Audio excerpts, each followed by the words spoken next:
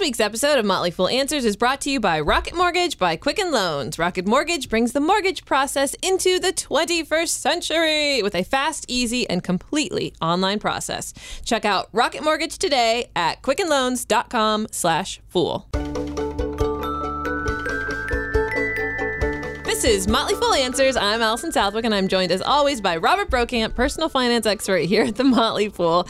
I'm also joined, not as always, but today I am, by Seth Jason. Hello, Yay. Seth. Hi, Seth. I'm flexing. Cameras are on, right? Don't miss it. Seth is an analyst here at the Motley Fool and an advisor on Motley Fool's Hidden Gems newsletter. How long have you been at the Motley Fool?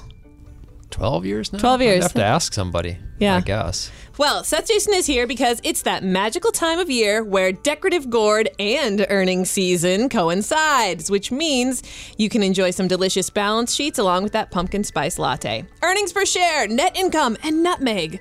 What really matters? And what is the CEO really saying on that conference call? All that and more on this week's episode of Motley Fool Answers.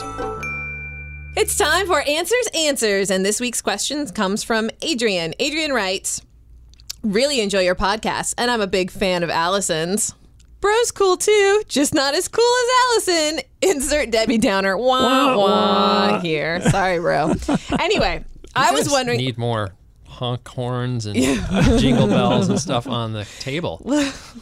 We are our own jingle bells and we're going to go to the dollar store and get trombones. You guys more sound effects.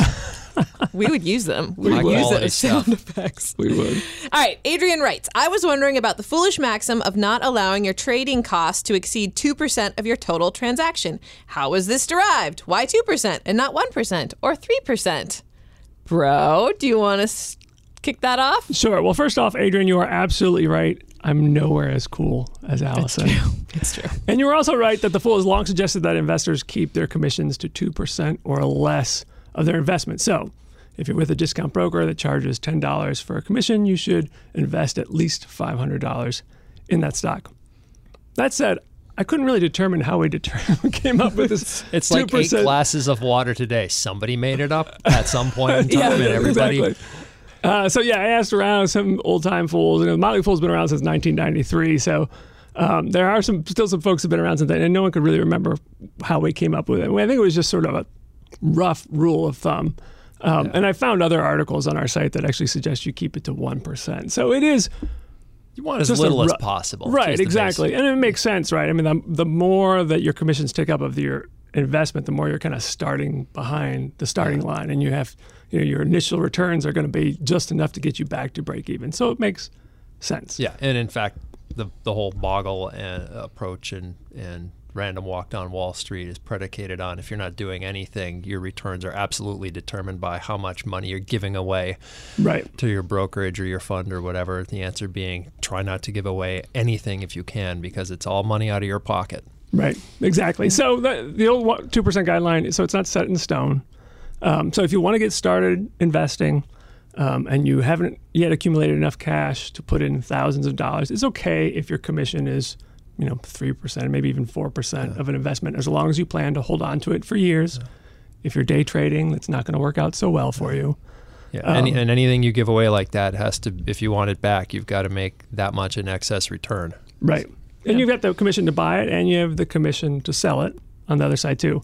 So that said, it's a lot easier these days to pay much less than $10 for a commission, including even services where you don't have to pay a commission, or even the big name brokerages. Many of them will give you a certain number of free trades, whether it's on stocks or they'll let you trade exchange traded funds, ETFs, without any commission. So it's pretty easy to keep that limited. It is important to know that when you look at a broker and they say their commission is $7 or something, that's just for market orders. For stocks, there are other types of orders, and we've talked about those previous episodes, like good till canceled and limit, and those are usually higher. Mutual funds, with some brokers, you actually have to pay for those, and those commissions are actually higher. So you want to make sure if you like a certain mutual fund family, you're going with a broker, make sure those funds are commission free. Most, but not all, brokers actually allow dividend reinvestment for free, but some still charge commissions for that, which could really eat into your returns. So you want to make sure that your dividend reinvestment is free as well. And one thing that a lot of people don't think about when they have a taxable brokerage account, in other words, not an IRA, The commissions are actually, to a certain degree, tax deductible. So if you pay $10 to buy the stock and then $10 to sell it, you take that $20 off of your gain, so you don't have to pay taxes on that.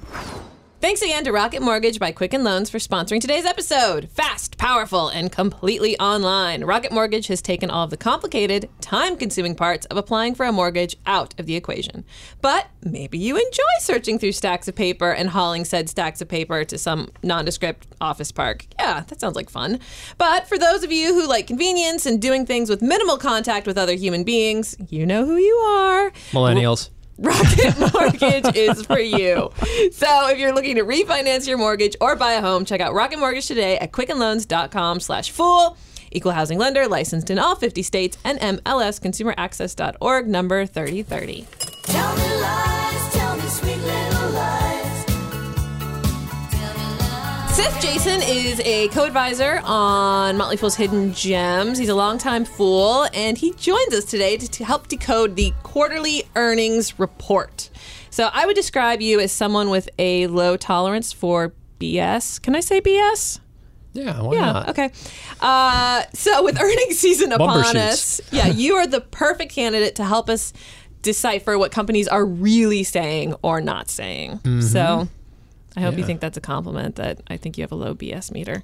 Yeah. You know, it leads, in any organization, it leads to some, career limiting moves from time to time. But in general, I feel proud of that. All right. So first off, bro, why is there an earnings season? What's a thing? I know it comes every 3 months. Right. After the earnings ripen. Yes. So publicly traded companies have to report their earnings every quarter. So every 3 months, earnings come out, and then usually the company issues a report. They might have a conference call, something like that. Most companies, their fiscal year follows the calendar year. Some don't. The federal government doesn't begin its fiscal year till October 1st, but most companies do follow the calendar year, which means 4 times a year, the majority of companies are issuing their earnings.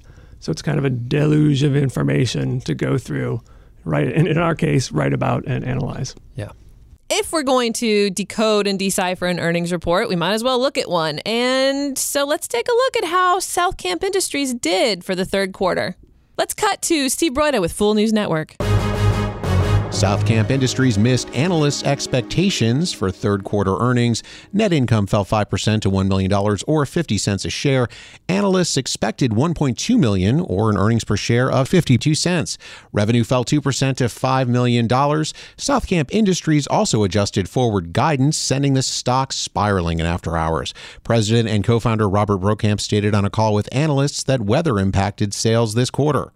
Brokamp also pointed to one-time charges for restructuring as it transitions facilities in New Hampshire from loofah production to meet increasing demand for whiskey in the state. Overall, Brokamp was optimistic for growth in the long term. Dynamic, scale, disruption, synergy. These are words. Also the cloud and social media. Okay, wow, that is really compelling stuff there. And there's a lot to unpack. So let's take it from the top and just go sentence by sentence. What is South Camp Industries saying in this quarter's earnings report? South Camp Industries missed analysts' expectations for third quarter earnings. What does it actually mean to miss analysts' expectations? Well, usually there are, everybody knows what the company's supposed to post in revenue or in earnings and profits. And that's because the bunch of analysts on Wall Street who talk to the company all the time and look at what the company says when they say, hey, we think we'll make between this much and this much. We'll sell between this much and this much. The analysts come up with estimates. There may be 5 or 6. There may be 3 dozen. And a company like Thomson Reuters or S&P Capital IQ will take all those, put them all together, kind of strain out any differences that are one-offs, and then come up with an average. And so that average number is the thing that they will miss or beat. How much stock do you put in that? Oh, no pun intended. But because the stocks will move. A stock will price will move. Yeah, I mean, a lot of companies sandbag. Apple sandbagged, for probably 5 years. It was always off by billions of dollars. And sandbag by meaning they come in, they say they're going to do we're going to poorly, do this but much, then they... knowing they would do much better. The analysts would say, all right, we think they'll do this much better, and then the number would be even better yet, and everyone would go, hooray! Crushed it! So yeah, it depends. It depends to a large degree on how much hand-holding the company is doing to get that number where they want it to be for maximum BS-ness. All right. Let's move on in the article. Net income fell 5% to $1 million or 50 cents a share. Analysts expected $1.2 million or an earnings per share of 52 cents. Revenue fell 2% to $5 million.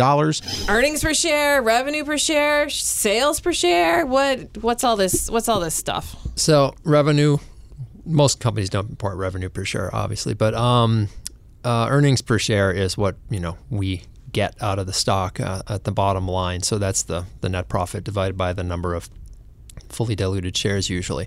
So the revenues and the earnings are usually compared to the prior year's quarter because that's where it's more comparable. Companies are seasonal, and a lot of companies are going to do a ton of business around the holiday season. And the companies, so those would be sort of retailers and companies like that. Companies that are producing the stuff that gets sold into the holiday season, their bigger quarters are going to be, maybe the quarter before the holiday season when they're selling the stuff that's going to go into the stores. So in order to get the best comparison, you're usually looking at the prior year quarter. And so that's the standard. I had a robot. I call it a robot. It was an automated spreadsheet that I created at one time that actually used to write the whole article. I mean, it's fairly complex. Yeah, it would grab all the data and it would come up with, these sentences and do all the comparisons like that. And the reason I did that was, the robot wouldn't screw up the math ever, like I might if I were doing it. So in those numbers, you are also comparing to the estimates. So the analysts will have estimates on revenue and they'll have estimates on earnings per share. And so these are the numbers we're comparing. Moving on. Southcamp Industries also adjusted forward guidance. What does this mean? The forward guidance is that thing we talked about, Apple sandbagging, that's saying, we think next quarter we'll sell this much stuff. Not all companies do this. Companies in duress tend to stop doing this because they don't want to disappoint anyone anymore, and they just don't know enough to do it. Most companies will give some idea what they think they're going to be selling over the next quarter, and then maybe for the next year. That may be aspirational. In a lot of cases, they'll know much more because they maybe will have an order backlog that is technically, it's not revenue, it's not deferred revenue yet, but it's firm or fairly firm commitments to buy stuff in the future. So it depends on the company, and they have an idea what their costs are going to be going forward, so they can predict earnings as well as sales. Southcamp Industries also adjusted forward guidance, sending the stock spiraling in after hours. That's the thing that usually does it. Usually screwing up on what you earn isn't such a big deal. Most people probably will have figured it out by the time the earnings release comes out. Not that there aren't surprises, but loose lips sink these ships usually before the earnings report. What usually in nervous times makes the company stock, sink is when they say, well, we're not so sure we're going to do well next quarter. Then everyone goes, because what happens on Wall Street is when you draw a graph predicting what the next year's performance is, it's always the last 2 points on the graph, and that's your trend line. So if something goes down, and oh my God, they're going to go down forever. And then and if it goes up by a big amount, we're all going to be rich. Tell us a little bit about after hours. So that's it. The after hours part, don't pay attention to that. There's a very bad term that I won't repeat here that people use for that, but it's basically after hours trading is thin. There's not a lot of volume, and so the prices can gyrate wildly after hours compared to what they would do during a normal time period when there's more volume. President and co-founder Robert Brokamp stated on a call with analysts that weather impacted sales this quarter. Excellent. We hear that. And this is one thing. We're going to have a drone program for investor relations departments that continue to use impact in that way. Had an impact, that's okay. Impacted, no. Just stop it. They mean affected, and they usually mean affected to the downside. Although they'll also say positively impacted, and you're going, what is wrong with you people? You need new jobs. Sorry. Side rant. We should say that Jason is very big on grammar. Yeah. Well, And anybody who reads anything understands that people who are decent at writing don't write things this way, and I don't understand why investor relations departments do. But they use a lot of Do you want to excuses. blame millennials again? We can go ahead and blame No, millennials it's if not. you want. They've been It's doing everybody. this for the past 10 years. It's people my age who think they know more than they do. Imagine that. But so excuses, you'll see weather as an excuse. Sometimes it's bogus. Sometimes it's completely reasonable. If there's a snowstorm that shuts down the East Coast and you are following a company like one of the companies I follow and that I own, Five Below, a lot of stores on the East Coast, well, probably that's going to take sales down. Now, to its credit, I think Five Below usually says something along the lines of, we try to not whine about the weather. Brexit, some of that stuff will matter. Currency fluctuations will matter a lot to some companies depending on where they source their stuff, where they sell it. So you want to look at some of these excuses. Some of them are perfectly valid some of the time, and sometimes it's complete BS. Like, how often do you think a CEO is like, man, we had a brutal quarter, and then they're like, oh, Hurricane Matthew. Yes, we can. Unfortunately, we can probably. blame that. Thank goodness there was a hurricane. Yeah, probably more often than we would like. But a lot of and it depends on the companies. A lot of the companies that I follow, you won't see that kind of nonsense. Or if they mention it, they'll say, but we realize we need to do well in any climate. Yes. There you go. ProCamp also pointed to one-time charges for restructuring as it transitions facilities in New Hampshire from loofah production to meet increasing demand for whiskey in the state. Inside joke. I think whiskey and loofah go well together. You have no idea. Do all the viewers know that the loofah is a vegetable and not a sea sponge? I didn't even know that. It's like a skeleton of a gourd. I learned that when I worked at Crabtree and Evelyn in the mall. Times were tough back in the day. This is last year. Yeah.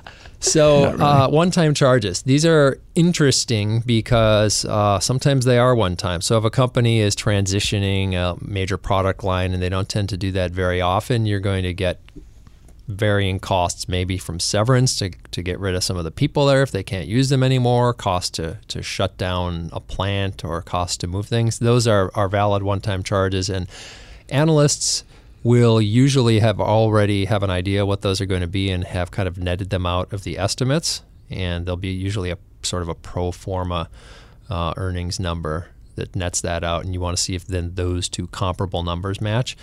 But there are other companies, Terex being one there, make cranes and tractors and things like that are sort of in a constant state of reinvention.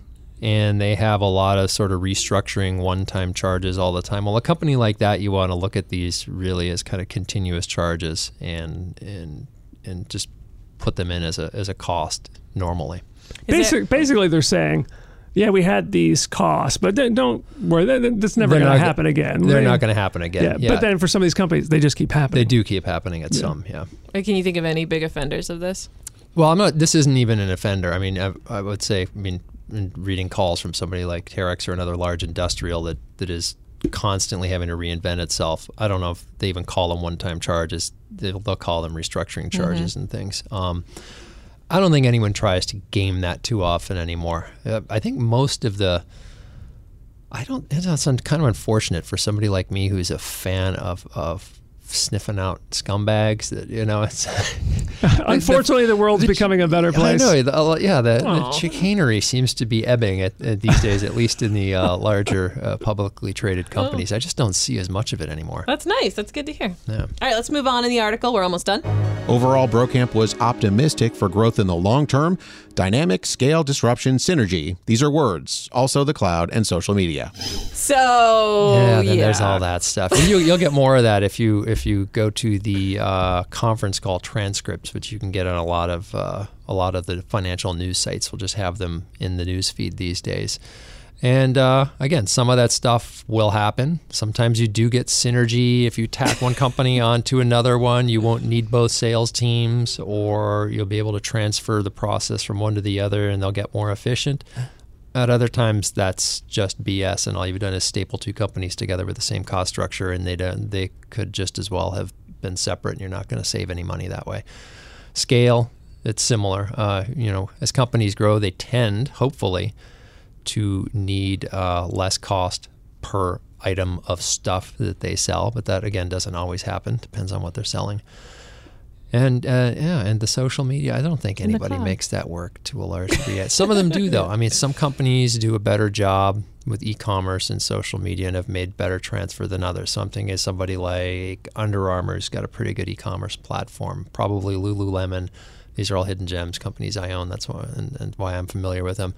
Kind of blended bricks and mortar with online sales and social media fairly well, or in Under Armour's case, even cloud by buying up a bunch of fitness cloud, tracking, run and sports tracking services, which I was very skeptical of at first because it cost them a lot of money. Still not sure if it's worth it in the long run, but it's a decent opportunity for them to be much more informed about their core customer and to be able to reach out to them.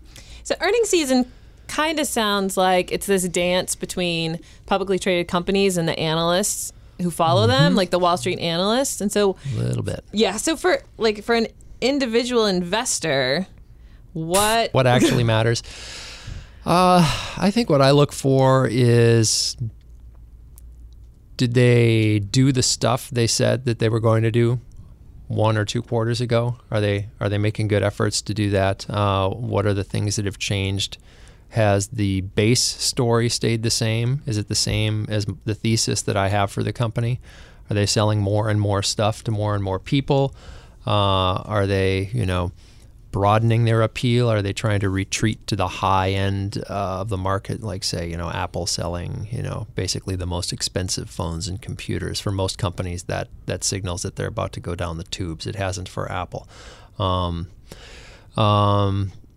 Are they, broadening their appeal? I think of somebody like Under Armour, who's, everyone thinks of the tight compression shirt on the football player. Well, they also sell tons of golf pants and, camouflage hunting boots and soccer boots, I guess they call them, soccer cleats. A company that continues to expand, Lululemon, going into men's stuff. So you want to make sure it's the best of your ability that what you're seeing in these numbers and in the comments reflects your expectations for the company, and does it reflect what they said they were going to do? And sometimes things should change. Companies can't do the same thing all the time because there's competition out there. So you should have confidence from what you're seeing that they're trying to do what they said, and that when they change it, it's because they have to, or they see a better opportunity to put capital, human and financial capital, into a different place. Are there any earnings reports or calls that you think of as being particularly memorable? Is there any good one that comes to mind? Well, I used to follow a lot of scam companies, so those were always memorable because they were just absolutely making stuff up completely. How can you make stuff up when you have to file this with like the SEC and stuff like that? No, when you're a penny stock, well, they would file false reports too. I mean, when you're a penny stock, these guys will do anything, which is why you don't touch them. I put out a call to some of the fellow investors for memorable earnings calls because, like I said, there's not as much BS as there was, I feel like, a few years ago. And of course, one that came back, Tim Hansen, put up a screenshot of the famous Enron conference call. And Enron, for those who don't remember, Enron was a very large scam, and they claimed they had all this great proprietary trading technology that allowed them to take advantage of energy and other markets and make a whole bunch of money. And they never could really explain how they made money, what the cash flows looked like. And so one particular call, an analyst is hammering them on not having a balance sheet available. And they're saying, well, we'll get that to you. And he said, but supposedly you've got this platform and you know every day where all your positions are. You're the only company out here who somehow also can't provide a balance sheet. And they put them off. And then after they get them off the line, CEO Jeff Skilling, who may have been in this room at one point in time or one of the other studios, just says, and everyone heard it? It's in the transcript. Now, that's a pretty good sign that something bad is going on. And of course, Enron was just a building full of horrible, horrible thieves. Yeah. I love that. The idea that someone wants a balance sheet and you call them names. Yeah, What a that jerk. would not fly now. If anyone tried that now, everyone would be flashing back to this, and it would be a very, very serious cause for suspicion. Yeah. So that's one good one. The good news, I think it really is good news. I think there's just a lot less of it. Of course, we've also had a pretty buoyant, decent economy for about 8 years. So right. Yeah. You can't see who's naked right now. Yeah, exactly. Under the water. Yeah, we won't see who's not got their shorts on until the water drops again, and then it's going to be awesome. It's going to be Because Christmas. everyone's Naked having a CEOs selfie everywhere. with a. You're not wearing shorts either? Fish lips. What is the proper expression when you're doing a selfie with a pantsless CEO? Maybe the listeners and viewers can let us know. Go ahead and send us your Snapchat selfies with the proper facial expression that you use with a pantsless CEO. Us. I'm just taking over. I'm moving in here. You Do guys. it. Can Do I it. sleep Send under the us. desk? Absolutely. Absolutely. Well, Seth, thank you for joining us. This has been a lot of fun. I'm glad to hear, though, that things aren't as bad as they used to be. We hope. Although We you hope. still sound a little disappointed I'm a little about that. disappointed. I know. It used to be so easy for me to just find absolute scumbags to. We should go into politics. There you go. Hey. I know. Well, that's right now. That's you're the horrible skeptic right now. If you say to people, actually, things aren't so bad right now. Pretty decent. What are you talking about? Yeah. The world's it's a hellhole. Yeah. Not really. Like, Not really. things are pretty good. It's Yeah. pretty sweet. And from a cynical guy like you, I that know. means something. Yeah.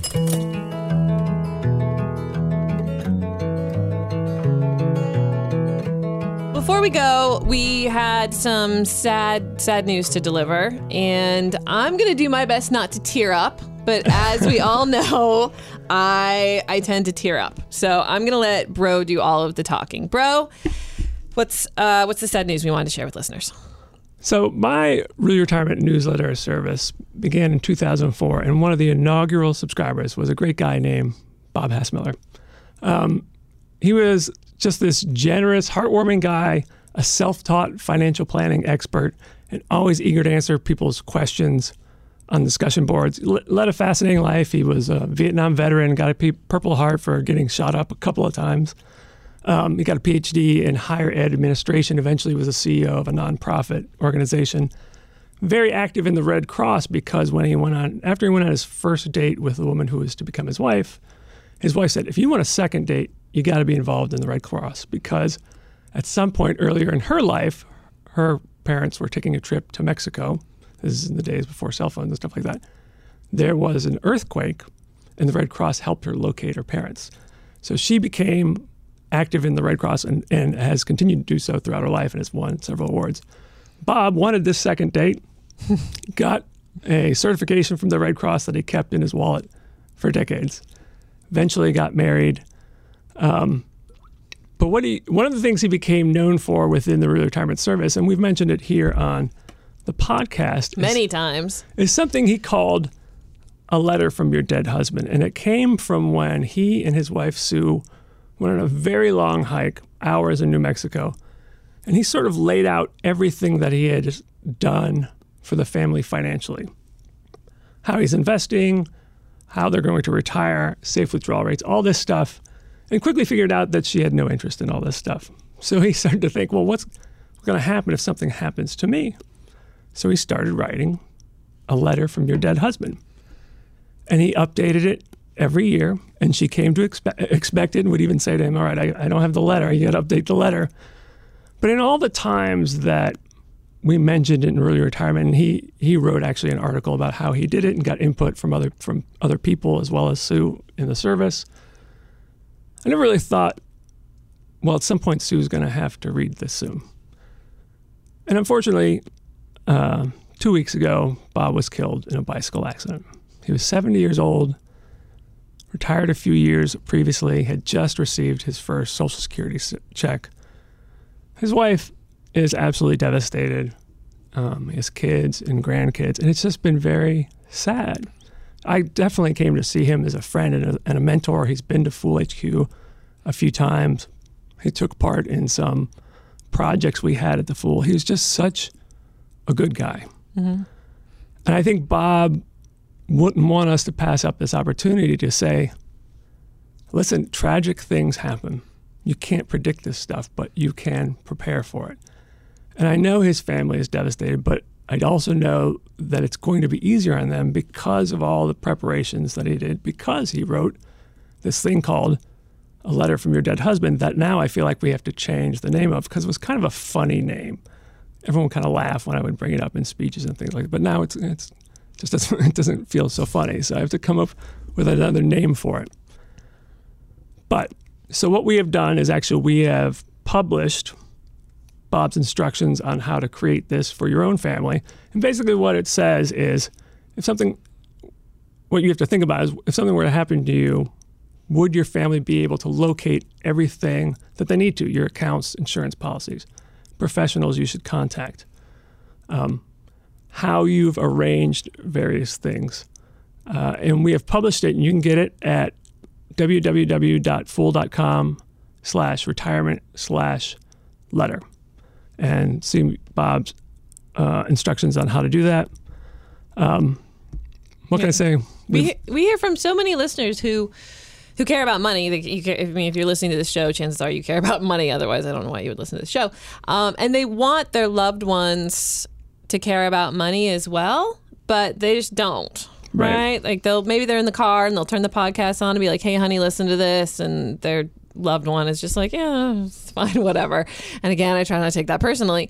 But this is so important then, and for all those people who've written us to be like, I've tried to get people I know to love money, but they don't.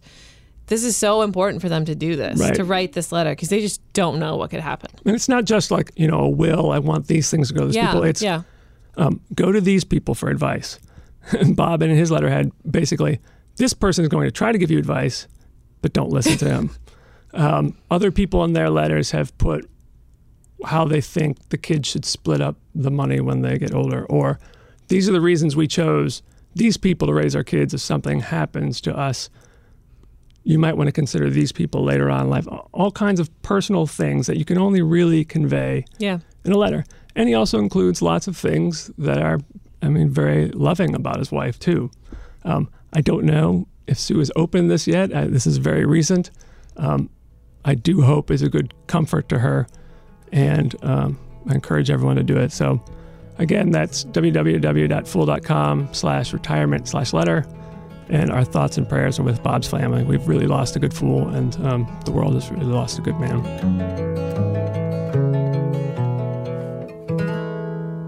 So I have many thanks to deliver this episode. Of course, thanks to Seth Jason for joining us, and Steve Broido for his best impression of a news announcer. He did such a great job. He did, didn't he? I also want to thank Tony, who sent us a postcard from North Pole, Alaska, and Sriti, who sent a postcard of the Taj Mahal. What? That's pretty cool. I know. Instead of reminding you of our email yet again, I'm just going to tell you to go to fool.com/retirement/letter and do what you know you need to do. The show is edited impactfully by Rick Engdahl. For Robert Brokamp, I'm Allison Southwick. Stay foolish, everybody.